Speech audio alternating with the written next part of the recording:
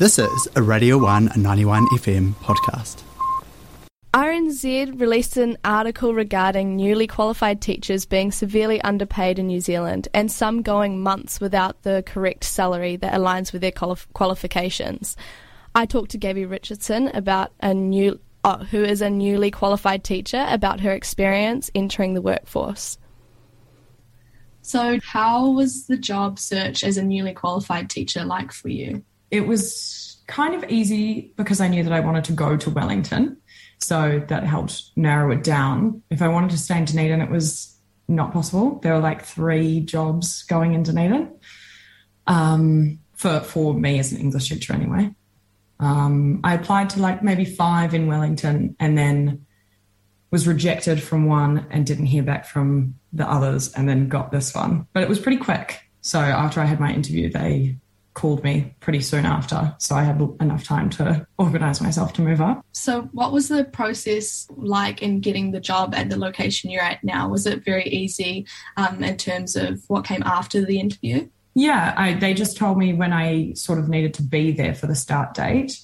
And then I just got all my stuff organised, moved up, and it kind of happened very quickly. Like we really got stuck into it because I guess the school year is very intense from the start. So, yeah, I felt like I had everything I needed.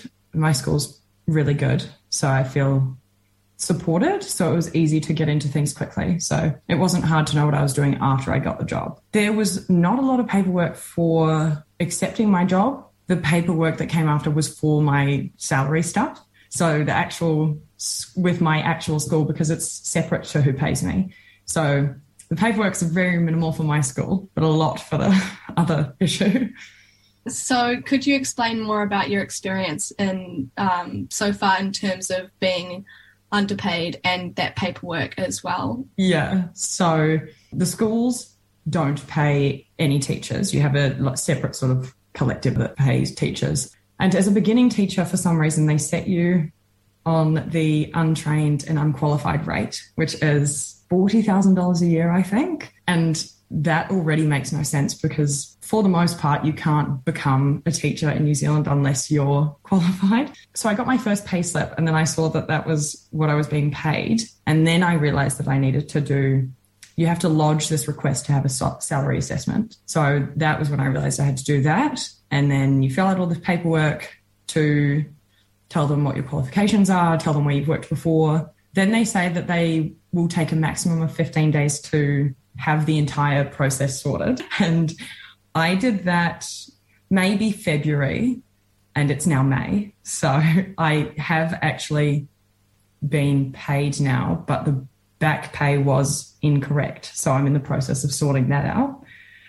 So yeah, there was a bit of back and forth with the Nova Pay or EdPay. I had to call them a few times and sort of ask where my application was at, and all they could tell me was that they couldn't tell me. So they were like, it could take up to 2 weeks. But by that point, it had already been 6 weeks or something. So when did you start getting paid for being a qualified teacher? Last week.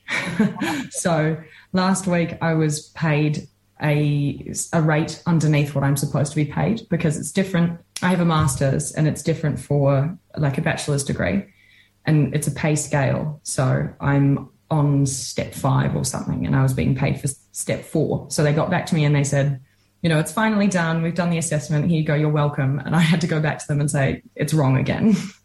So I'm waiting for my back pay to be corrected and waiting for my actual salary to come in properly, hopefully, next payday.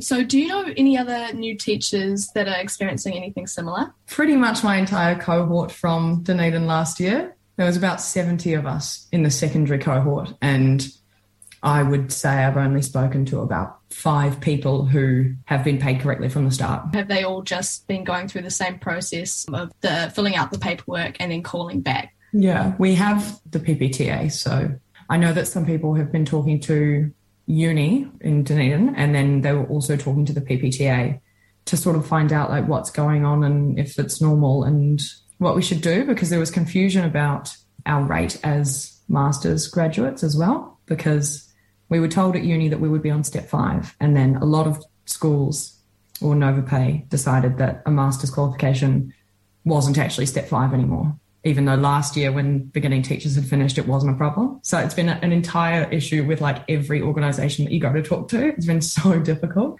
So one reason that RNZ pointed out was that new teachers in schools, quote, fail to provide Education Payroll Limited with paperwork that ensures teachers' pay rate matches their qualifications. Well, so we have to apply to the Education Council to get a provision to really be employed without that. I kind of understand what they're saying, but the fault is theirs because you have to submit your qualifications, but you don't know that you have to do that because you've already done that to the Education Council to get your job, and then NovaPay comes back and underpays you, and then you realise you have to submit qualifications again to a whole new organisation. So it's unclear from the beginning. And did your employers, your school, talk to you about that situation, or did you just have to learn through outside sources? Yeah, my school helped me once I asked what was going on, because I guess some people get lucky and they get it right from the start. So it was only when I went to my school and I said, hey, what's going on with my payslip, that they were like, oh, yeah, you have to do a salary assessment. And I spoke to some of the other teachers at school and they pre-warned me that it was going to take ages. So it's been going on for years as well. I've asked teachers who've been there for like 5 years and this happened to them as well. So it's not a COVID thing either.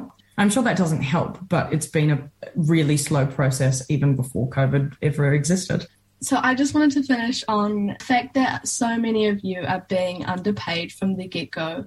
Do you think that it can majorly influence their ability to teach as well as morale? Yes, definitely. I've been quite stressed out about moving from Dunedin to Wellington and all of the costs associated with finding a new flat and starting a new job and, you know, just everything that comes with that, and being significantly underpaid. Like I was underpaid by $20,000 a year. So that's the salary rate that I was on.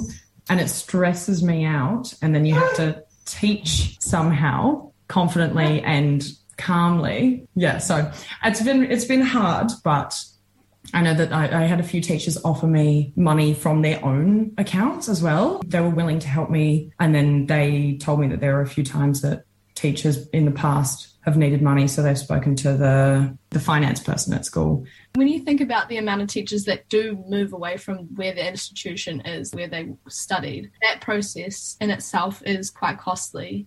Yeah, I think most of my cohort from Dunedin has moved somewhere else. I think for a lot of people, I never had study link or student loan or any kind of help from the government because I'm from Australia, but I think for a lot of people, the change from being in uni and being a student and getting some assistance to then sort of being out on your own and being significantly underpaid is a real shock.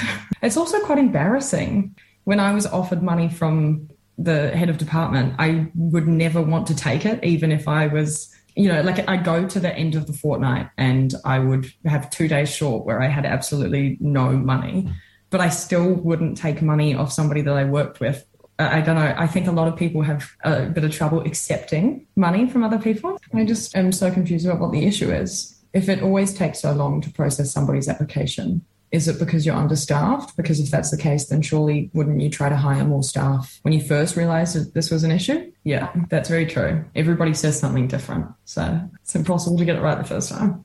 Thanks for listening to Radio 1 91 FM podcast. All of our content lives online at r1.co.nz.